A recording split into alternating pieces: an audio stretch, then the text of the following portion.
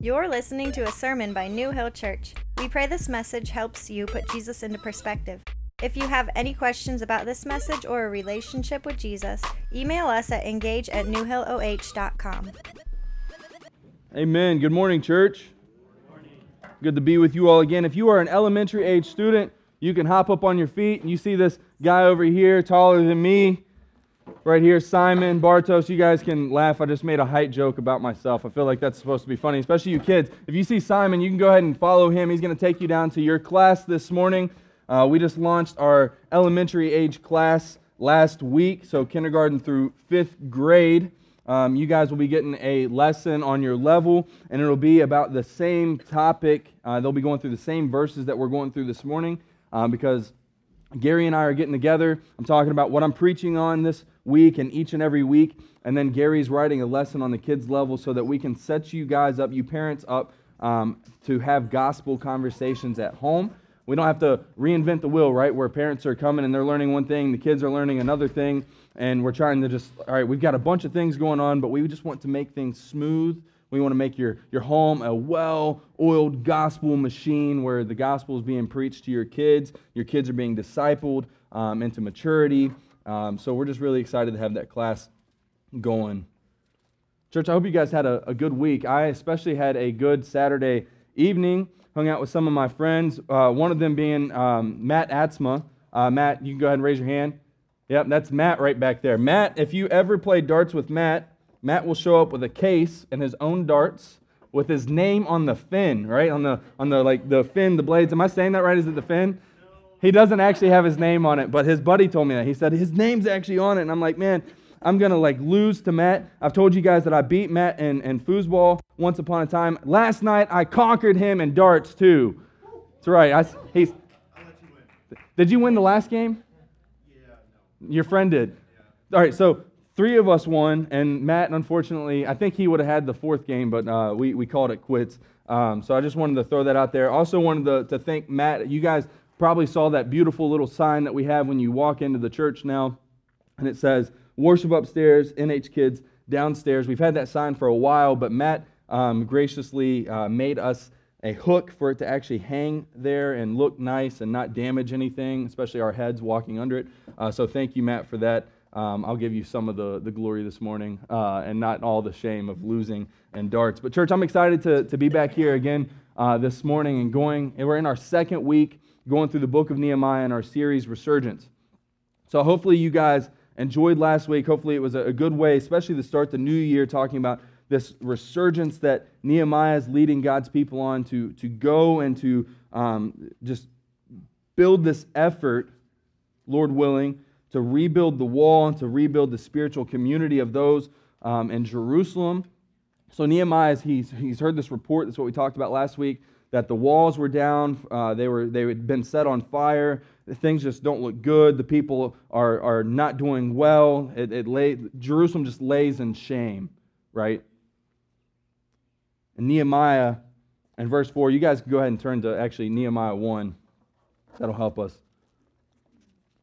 But there in Nehemiah 1, verse 4, it says, as soon as I heard these words, when he hears this report that Jerusalem was just down for the count, as soon as I heard these words, I sat down and wept and mourned for days, and I continued fasting and praying before the God of heaven. That's what we talked about last week. We hit on those first 4 verses and how Nehemiah saw this need for resurgence. Our main point last week was that we should be broken by brokenness around us, by the brokenness in our brother and sisters' lives, by the brokenness of the church now, that people won't enter the church because they've been hurt by the church. But the only way they're going to find help for their hope and their future is by getting back into the church so they can experience the goodness of God with the people of God. And that we should be broken by our own brokenness. We should be broken by the brokenness in the world. It should just break us. And that's what verse 4, it's clear that Nehemiah hears these words. He's 1,000 miles away from what's going on in Jerusalem, and he's just broken. That time and distance, there's been 150 years that these walls, everything's been down. Nehemiah had no part in that. He's been so far separated by time and distance, right? Literally years. And distance, miles, 1,000 miles an hour, like that's a weekend road trip for me, right? Back then, it was not a road trip for them. Like, that was not a commute you would think about. You're like, if I'm going there, I'm adios, not coming back. But he's broken by what's gone on. And that really picks us up here. We're going to start in verse 4, but we're going to go through the end of chapter 1 today. You guys should have gotten a Nehemiah scripture journal last week. Hopefully you guys brought it again because we really want you guys to be taking notes, whether it be questions that you have. Our groups are doing different things, but the thing we want to do at the beginning of every group is what stood out to you in the message. What questions do you have? Because if we don't ask those questions, we're never going to get answers. We're never going to grow in our faith. We're just going to, 25 years later, when we go through Nehemiah again, we're going to be like, oh, I had that question. And then another 25 years, and then we end up looking like the people in Nehemiah was like, your walls are down. Like, what are you doing? You got to build up these spiritual walls. So be writing down those questions. Be writing down the things that stand out to you. Share it on Facebook. Encourage someone else with what stood out to you. Use the hashtag NHNotes. I think that would be encouraging not only to me, but hopefully everyone here. But if you didn't get one or you just forgot yours, you can find it out on the cart outside, or you can grab a physical copy of the Bible back at the bar. But we're going to be in Nehemiah 1, picking up in verse 4 this morning. This is God's word for us. Let's pay attention. As soon as I heard these words, I sat down and wept and mourned for days, and I continued fasting and praying before the Lord God of heaven. Praying before the God of heaven. And I said, O Lord God of heaven, the great and awesome God who keeps covenant and steadfast love with those who love him and keep his commandments, let your ear be attentive and your eyes open to hear the prayer of your servant that I now pray before you day and night for the people of Israel, your servants, confessing the sins of the people of Israel, which we have sinned against you. Even I and my father's house have sinned. We have acted very corruptly against you and have not kept the commandments, the statutes, and the rules that you commanded your servant Moses. Remember the words that you commanded your servant Moses, saying, if you are unfaithful, I will scatter you among the peoples. But if you return to me and keep my commandments and do them, though your outcasts are in the uttermost parts of heaven, from there I will gather them and bring them to the place that I have chosen to make my name dwell there. They are your servants and your people, whom you have redeemed by your great power and by your strong hand. O Lord, let your ear be attentive to the prayer of your servant and to the prayer of your servants who delight to fear your name, and give success to your servant today, and grant him mercy in the sight of this man. Now I was cupbearer to the king. It's God's word for us this morning, church. Let's be in an attitude of prayer.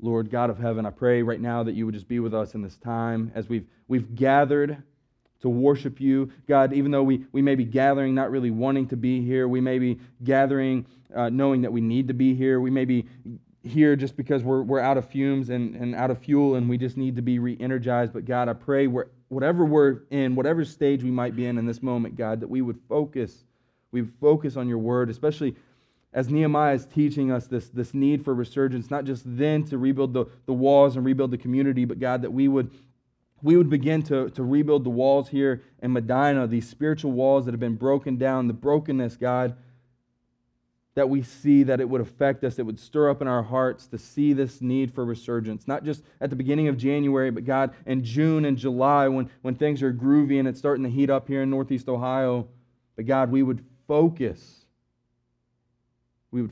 in on you and your goodness each and every day and see that the resurgence is not done until Jesus comes back. That, God, we are to be the church in this dark and cold world, being the light of the world that you've called us to be, to go and to be lights in the world because of the light of the world.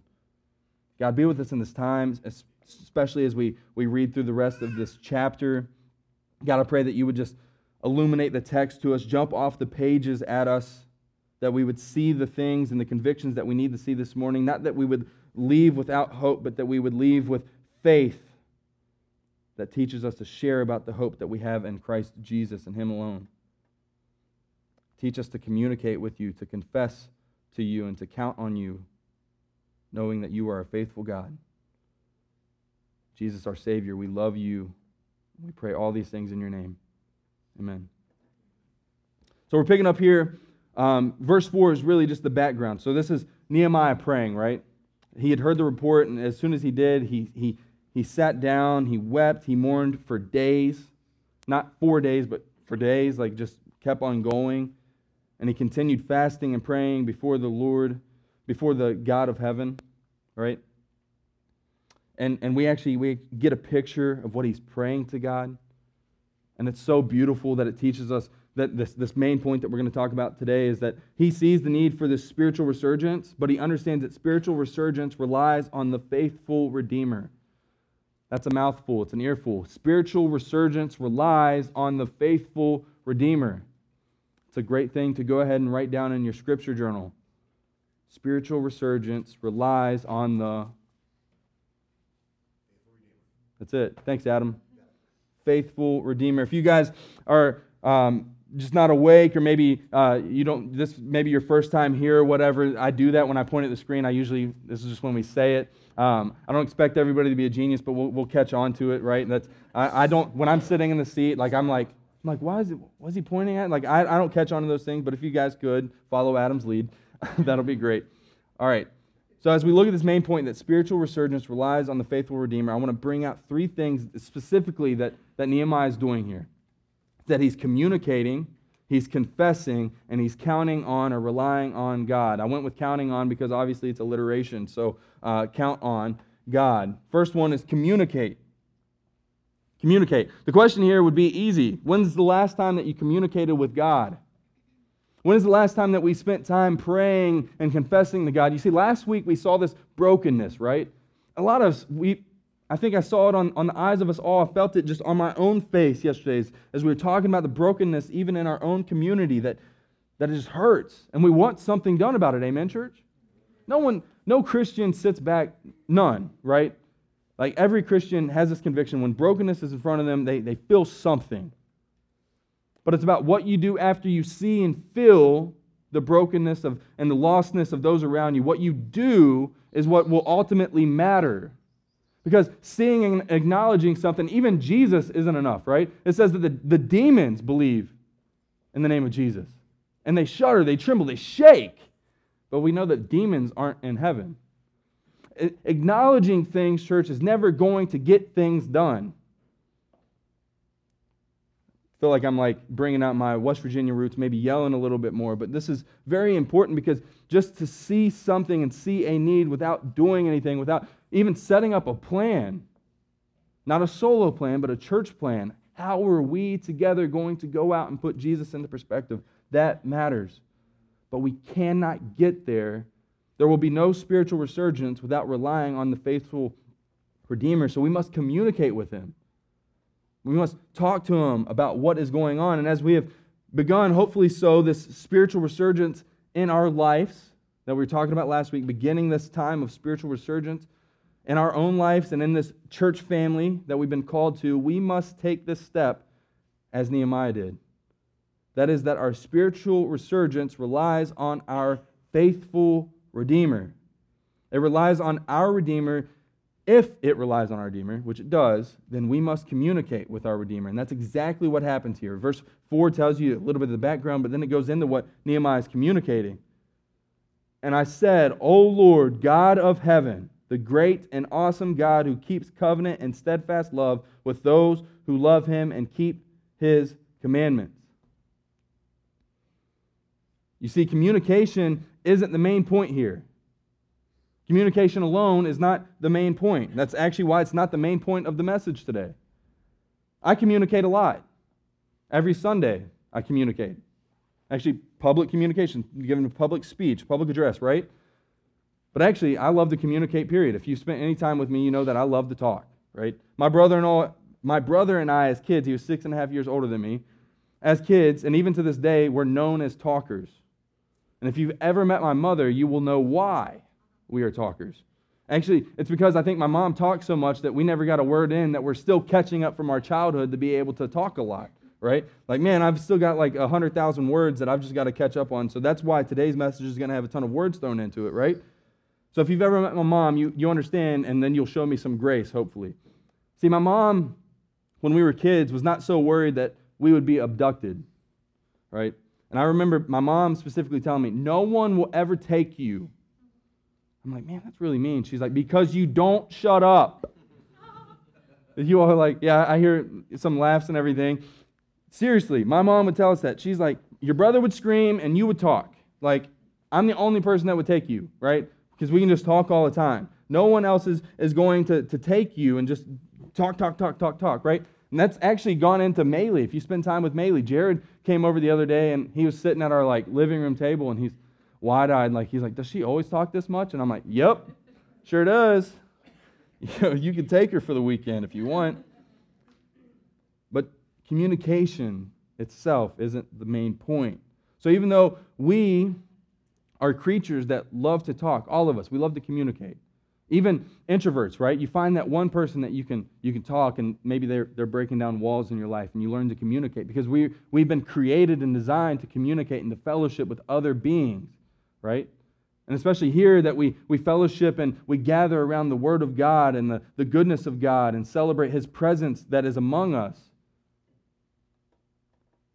We are creatures that love to talk about anything, everything, some things, doesn't matter what. But that does not mean our communicating is beneficial. You see, my feet in the shoes of Nehemiah would respond to this news that Jerusalem is in ruins. I'd be like, who am I going to share this story with? I got to tell somebody. Hey, Billy, hey, check it out. Jerusalem's in ruins. Just got to talk about it, right? That's what I'm telling you guys. And my family, we just love to talk. But that's not what Nehemiah does. We love to talk, complain, gossip, even vocally hope in something, right? We vocally hope that something great will happen. Like, hey guys, I really hope the brokenness gets fixed here in Medina. There's just so much lostness and everything. But notice here, church, that's not what Nehemiah does. It's not what happens in Nehemiah's communication. He says, "O Lord, God of heaven, great and awesome God." He directs his communication to the God of heaven. Not Billy, who is just going to hear this story and go pass it on to somebody else who's going to be like, man, Medina is really dark. They really need a revival. They really need some resurgence. No, he takes it to the God of heaven, relying on Him for help and hope in this resurgence. Because anything outside of the goodness of God is just in vain. It's outside of His will. But we need to be in His will. We need to be communicating to Him that His will would be done and He would use us as His servants, Nehemiah goes on to say. Nehemiah is beginning this resurgence by relying on God and taking His request to Him. He's beginning this resurgence, but not on his own. Notice he didn't just take up and leave and just shoot straight over to Jerusalem to try and be Jerusalem's Savior. No, he is communicating with God. See, Nehemiah's recognition of who God is crucially important to us today. R.C. Sproul notes on this verse that Nehemiah captures both the transcendence and His immanence. Nehemiah captures both God's transcendence and His immanence. The true God is not only far above His people as the God of heaven, He is near His people as the God of the covenant. For Deuteronomy 4, verse 7 writes, "For what great nation is there that has a God so near to it, as the Lord our God is to us, whenever we call upon Him?" For what great nation is there that has a God so near to it, as the Lord God is to us, whenever we call upon Him? See, church, this is an ongoing intellectual debate with the world, with outsiders, those outside of the covenant of God, those outside of a saving relationship with God that think that if there is a God, if there's a God behind the Big Bang, that He did all of this and departed. And He wanted nothing to do with us. Well, that goes against the doctrine of adoption that says that we ran off on our own and God is adopting us back in through the blood of His Son, Jesus.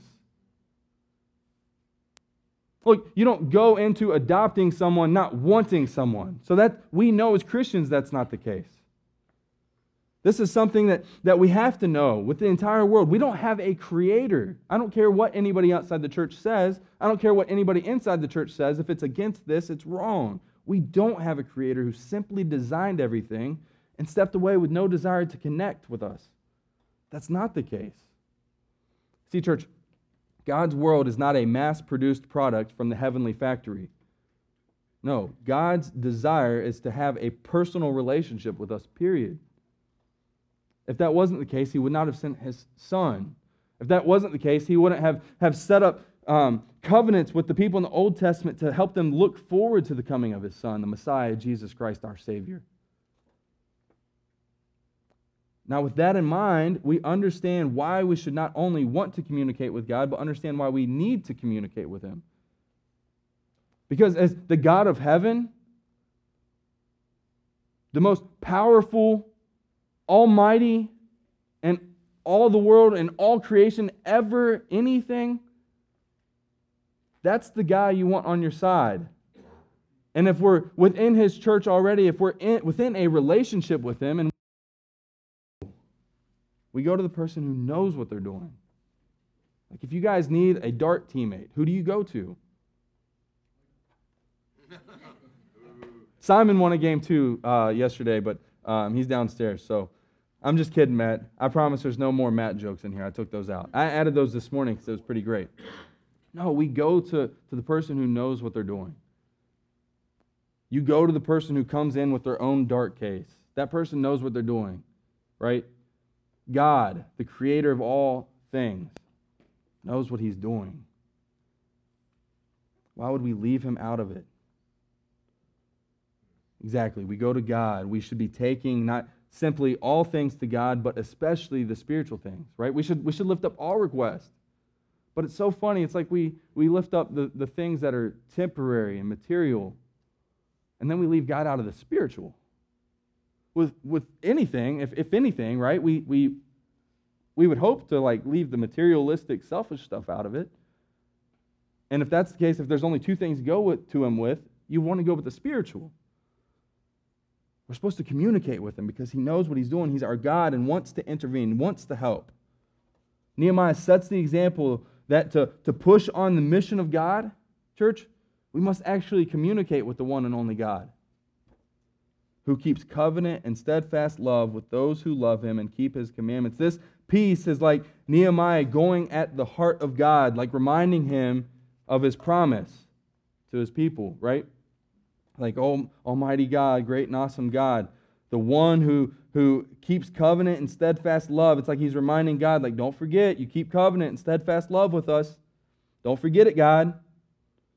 But not just, he doesn't just keep it, but it says he keeps it with those who love him and keep his commandments.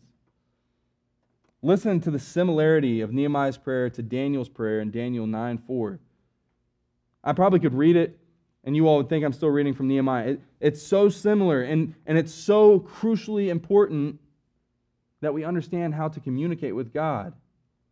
Daniel 9:4 says, I prayed to the Lord my God and made confession, saying, O Lord, the great and awesome God who keeps covenant and steadfast love with those who love him and keep his commandments. Almost verbatim. Now notice that steadfast love part.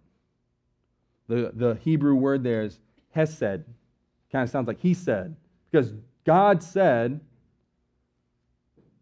he keeps steadfast love, which is a quality that honors a covenant through thick and thin. That's something like foreign to us now because we don't honor any covenant now, thick and thin. Just whenever we're tired of the person that we're in it with, we're just done. I'm not just talking about how we view marriage now. I'm talking about how we view friendships and covenants with churches, just joining, and then like we get mad about a chord that might be played, or we might get mad about the speakers hiss. Like our speakers hiss all the time, like, right? They just hiss then. I actually don't hear the speakers hissing, so you're doing a good job, Jared. But we get mad over the paint on the walls and all these things, and we just like leave these covenants as if they never meant anything.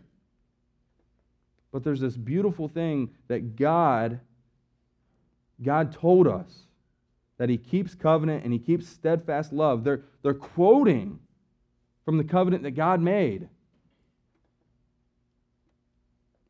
But it's to those who love him and keep his commandments. That's why it's important that we don't just pretend like, well, we're in this covenant, God, like, what's going on? Why am I not receiving anything? Church, as we communicate, we must confess. Because the word there, it's pointing us back into those who love him and keep his commandments. Church, this is why I always say it's so important, so crucially important. We don't believe that you lose your salvation here. Actually, the Bible doesn't believe you lose your salvation. I'll just be blunt. I don't get that view from an opinion. We believe in the perseverance of the saints. Some call it eternal security, but it is so important to understand this. When we look at you guys, if you come and you talk to one of the pastors here and you're telling us about your testimony and you tell us that you walked down an aisle 55 years ago and that was all you ever did, then I'm going to be like, you need to walk that aisle again and actually believe in Jesus. The aisle has nothing to do with it. It's believing in your heart, confessing with your mouth, a true confession. So what is happening here, what happened in the Mosaic covenant is that it taught them to honor faithfulness. And if they didn't, they would be removed from the blessings, but they could come back. But there's this condition in this Old Testament covenant that they needed to remain faithful. So Nehemiah sees the importance of confessing to God. Look, can't expect anything from you, God, Nehemiah is saying. In this state that I'm in right now, and what we're doing, not following you, God. But, God, I know that you're a God, an awesome God, a faithful God to honor your covenant and steadfast love with your people who love you and keep your commandments, is what Nehemiah is saying. He's beginning this confession. So within whatever bubble of life you're in or deal with, this is the real sense of confession. We need to confess. Even as church leaders, we communicate and confess areas of struggle, failure, or need. Even outreach failure, right? We confess that to one another. Like, hey, brother, we're not doing that event again. We confess things. It's simple. So we confess our failures, our sin, the things against God's will and his word. We confess those things to him.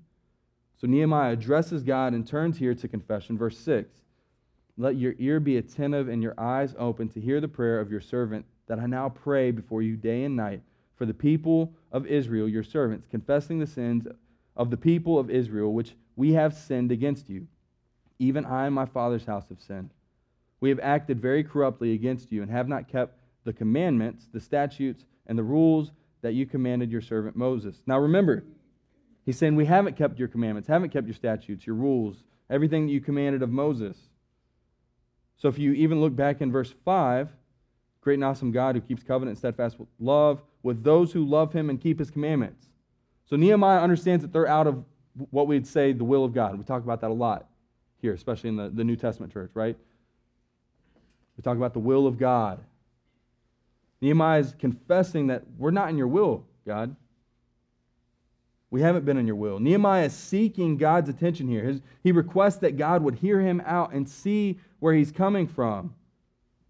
Not that Nehemiah may justify the actions of unfaithfulness and idleness for all these years, but that God would correct, redeem, and lead them into a resurgence. You see, so often we go and we confess things to God and just hoping for some kind of justification, right? And we shouldn't look to be justified. We should look to be sanctified in our prayers and in our confession, that God would sanctify us into a way of righteous living. And Nehemiah, he wants God to hear this. He wants him to hear his prayer. And this isn't simply a thanks for the meal prayer, which is all fine and dandy, but this is Nehemiah's fasting and pouring out his life kind of prayer. Verse 4, again, it shows us that Nehemiah has been weeping and mourning for days as well as fasting and praying before God. Church, this is his prayer, and it says day and night. Psalm 1, verse 2, as we look back a few months ago, shows us the importance of prayer and meditation on God's word day and night. That it shouldn't be something that we just do and, look, these devotions are great, right? Don't get me wrong, keep in those. But even in our head, the things that we're reading, are we still meditating on it, thinking about it day and night? It is very vitally important to our spiritual walk that we think about these things. Because when we're in God's word, we begin to confess that we need God's word, that we need to be sanctified, that we need to turn from our sins. So within his communication, it doesn't take long to see his confession, right? He's communicating and turns to this confession. Literally, it's saying, I now pray before you day and night for the people of Israel, your servants, confessing the sins of the people of Israel, which we have sinned against you, even I and my father's house. Look at the humility of Nehemiah. In the first 3 verses, did we get a report of how crummy Nehemiah had been? No, we got a report of how crummy Jerusalem looked. And that broke him. But now he's confessing his own sins. He's not saying like, hey, those guys over there 1,000 miles away, they're the problem, right? Like if you believe this, you are the problem. No, he throws himself into this problem. Remember, he's just received report that the Jews back in Jerusalem have been negligent in the rebuilding of the walls in the city. But what Nehemiah doesn't do is pass the blame. I remember doing this team project back in high school. Some of you guys can think back to your team projects and you're either in my shoes or you're in my team's shoes, right? So I'm in my own boat, if you're catching where I'm going with this. I remember this project so well. I remember what took place. I remember the face. One, I remember the faces of the people who got placed in my team when they heard that I was on their team. Right, we got him. 2, I remember my team throwing me under the bus for a lack of participation in our project. I felt shamed, right? We had this great elaborate project that the other 3 people did. That's why I like team projects. I didn't know we were going to anybody would ever throw you under the bus. And they walked in with the project, the 3 of them together, and I walked in later. I'm not proud of this. I just remember this moment, and I still just feel so shamed. It's like, wow, you guys did great. And sure did. They put their noses up at me. Teacher walks in, Mrs. Hutchinson, Michael didn't help us at all. And I'm like, what? I signed my name. No, we erased it, loser. Right? And I'm like, oh man, they really shamed me. They threw me under the bus. But Nehemiah, church, he doesn't throw anyone under the bus, and he doesn't set himself up to be the hero of this story. No. Nehemiah understood that for spiritual resurgence to take place, he and everyone else, not just the people back in Jerusalem, Nehemiah and everyone else must rely on the faithful Redeemer, particularly here through confession. This is why I consciously try so hard to remember to speak this way. We, church, when I'm preaching, I consciously try to think about things. Like last week, if you go back and listen to the recording, I'm like, you, and I'm like, I changed my word. I'm like, we, because if it ever comes out as you, remember, I'm consciously trying to preach to myself because I need this also. But I try and think of we, church, and our sin, not your sin, and our problems, not your problems, and our habits, and not your habits, and our depravity. When I talk about our town being broke, I live in this town. The lostness and brokenness affects me. So we need to go out and make a difference. Literally, the lostness affects me in my life. It tears me down. It beats me up. So we should be confessing these sins. Hey, God, maybe I'm not being a good example to the lost here in Medina. Maybe my life isn't reflecting your grace in every step that I take. So lead me. Let me confess these things to you that I could be back into a good standing with you. Not that I've been taken out of the covenant relationship through Jesus, but that maybe, as the Bible says, we should confess our sins so that our prayers might not be hindered. That's an unpopular message. Well, you're telling me Jesus doesn't listen to me when I've sinned? No, I'm not saying that, but the Bible says that your prayers can be hindered. Because God wants us to not just push things into under the bed or throw things in the closet like our front closet I often refer to. It's not like that. Confess it. Get that baggage off of you. It is so good when you do that. It is great when we confess our sins and we don't throw people under the bus, especially our church family. Verse 7. We, he says, we have acted very corruptly against you and have not kept the commandments, the statutes, and the rules that you commanded your servant Moses. He flat out says, we haven't done what we should have been doing. We haven't been doing the things that you, our God, holy and above all, have called us to do. We aren't following the law. We aren't following the commandments. We aren't following your statutes that you commanded through Moses. Nothing. See, this is Nehemiah's acknowledgement to why they're in this current predicament. They broke the Mosaic covenant, right? Which had its blessings conditioned in active obedience. The breaking of this covenant led to their exile. Literally, you read the Old Testament. God bluntly said, as we've already stated, that he is going to, actually Nehemiah goes into that in verse 8. Remember the word that you commanded your servant Moses, saying, if you are unfaithful, I will scatter you among the peoples. So he knows that. He knows that they were unfaithful and they were scattered. Jerusalem was sieged by the enemy, and then they were taken in exile for many, many years. He understands this. But church, remember from his words earlier, God who keeps covenant and steadfast love with those who love him and keep his commandments. All is not lost, and Nehemiah knows it. Our town, our church, our lives can feel broken and in a hopeless state. And I don't know if it's from a lack of obedience, faithfulness, us just not following God. I'd rather be in God's will than out of God's will, whatever it might be. But you are never too far gone that you cannot be brought back in. That's always been God's message to his people. And Nehemiah knows that and is encouraged by it and builds his case by it. He's building his case for a resurgence in the hope that God is faithful to forgive and restore his people, that despite their past lack of faithfulness, they can count on the faithful God to redeem and lead them in resurgence. They can count on God. Point number 3. Verse 8. Remember the word you commanded your servant Moses, saying, if you are unfaithful, I will scatter you among the peoples. This is the promise. If you do A, then B will surely happen. My dad always told me, don't put your hand on the heater, you will burn your hand. What happened when I put my hand on the heater? I burned my hand.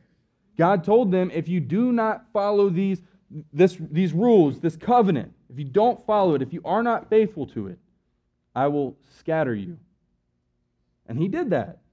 Surprise, surprise, right? God's up here like, told you all. Like, you all don't listen. It's like my dad. He's like, I told you you would burn your hand. The only thing I wish people would have told me is you don't grab the metal rack after you put a pizza on it in the oven. I did that as a kid, had no warning, so I feel kind of gypped there. But church, hence the exile, there's this warning that if you do this, this will happen. It's like he's stating, Nehemiah is stating why they're in this position. We stood against you, God, and you scattered us. Leviticus 26, verse 33 talks about that. Deuteronomy 4, verses 25 through 27, and Deuteronomy 28, verse 64. All talk about this idea of being scattered for their disobedience. Nehemiah is not shook or surprised by this. But, verse 9, but if you return to me and keep my commandments and do them, though your outcasts are in the uttermost parts of heaven, from there I will gather them and bring them to the place that I have chosen to make my name dwell there. But, this is the ABC, church. I always say, always look for a biblical conjunction. This is very important. But if you return to me and keep my commandments. Nehemiah states, this is why we're in this problem. We did not follow you, God. I know that. But what you also said, he's quoting this old scripture, right? He's quoting from Moses.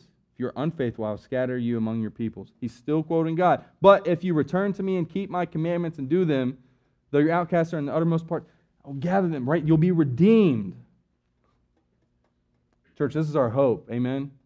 This is where it gets exciting. Maybe we felt like we just went like 12 rounds with Mike Tyson in those first 2 points. This is where it gets good. But if you return to me and keep my commandments, there is hope for God's people that despite a time of unfaithfulness, maybe in our own lives as well, despite ignoring what God had told them and maybe tells us to do, despite being scattered abroad, despite being outside of God's church,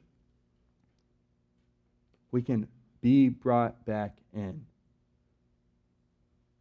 Nehemiah is literally saying, but Dad, you said, and not in the whiny sense, he's reminding God, hey, God, it's time for this resurgence. I confess to you that we have not gone the way that you've told us to. I know that's why we're in this situation. But God, I'm counting on you because you are faithful and you have said and given us the hope that we can be redeemed.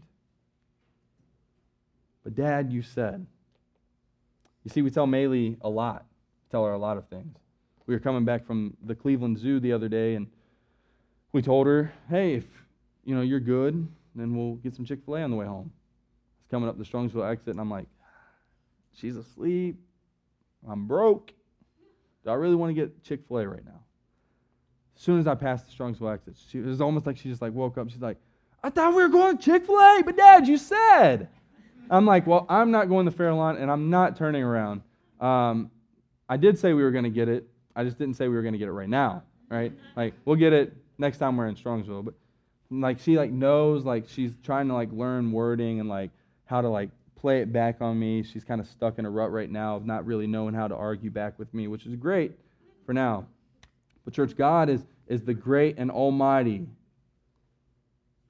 He is greater than I. He is greater than my words. Unlike Maylee, who can't trust me half the time anymore, we can trust the almighty God. We can count on him. He is the one we should aim to please, the one we should direct our prayers, send our thanks, and so on. And he closes up here. Ben, you can go ahead and come back up. They are your servants and your people whom you have redeemed by your great power and by your strong hand. These are God's people. Church, if you believed in Jesus today, you are God's people. That is encouraging. And Nehemiah's words aren't that they're all lost, but that there's hope that can only be found. There's this resurgence to be had that can only be led by the faithful God who keeps his covenant and steadfast love with his people who follow his commandments, that love and delight in his word. Oh Lord, he says in verse 11, let your ear be attentive to the prayer of your servant and to the prayer of your servants who delight to fear your name, and give success to your servant today, and grant him mercy in the sight of this man now as cupbearer to the king. See, this is important because Nehemiah is not saying that we just need to count on God, but Nehemiah, if he's going to lead this resurgence, he needs to count on God. Notice, oh Lord, let your ear be attentive. So he's asking for God's attention again to the prayer of your servant, him, and to the prayer of your servants who delight to fear your name, and give success to your servant. Back to Nehemiah today, and grant him mercy in the sight of this man. Why does it say he's the cupbearer to the king? Because he's about to request that the king let him go back and lead this resurgence by the leading and the following of God.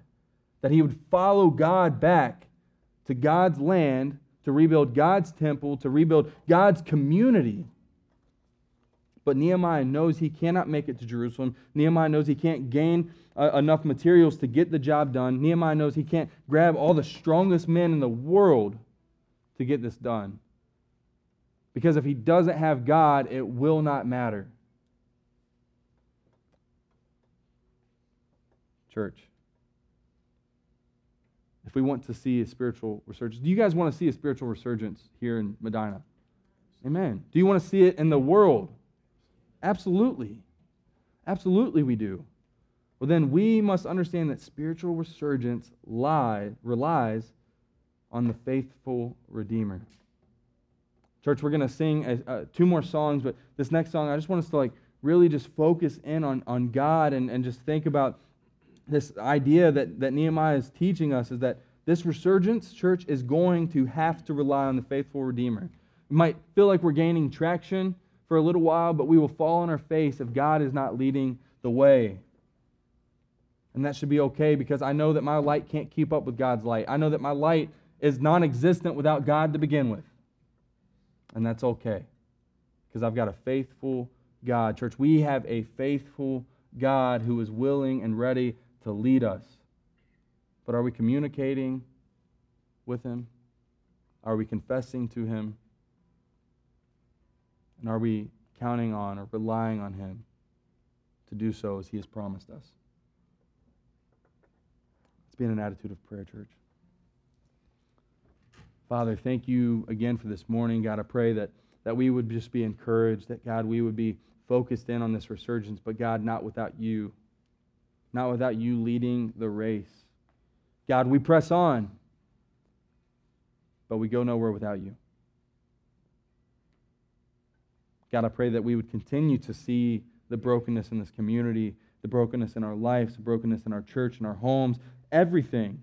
And God, that we would not only be broken by it, but God, we would communicate with you the things that are going on, the things that we've done wrong, the things that our community does wrong, or the things that our church family is just not got going on right. But we don't throw each other under the bus. We understand that we all have shortcomings. And we understand that there is only hope in you, our God. I pray that we would find comfort in that. I pray that wouldn't tear us apart and we just give up. But we understand that we can't do it on our own. God, you have saved us by grace through faith. God, it's your grace. We respond through faith, the gift that you have given us. Every bit of your word has pointed us to the fact that we cannot do it. And I pray that would be okay with us this morning because there's no other way. God, I pray that you would lead us and guide us into this resurgence. God, you would bring us together in our groups, that, God, we would unite around the fellowship of your word, God, that we would gather around your word and we would just enjoy the company of our brothers and sisters and even the lost that would come in to experience that group. God, I pray that you would be glorified in all that we do. As we go out, as you lead us out of here this morning and into the darkness, God, teach us to be a light, sharing the good news that is only found in you, Jesus, our Lord. We love you and we praise you and ask that you would continue to move throughout this week as we go our separate ways. In Jesus' name we pray. Amen.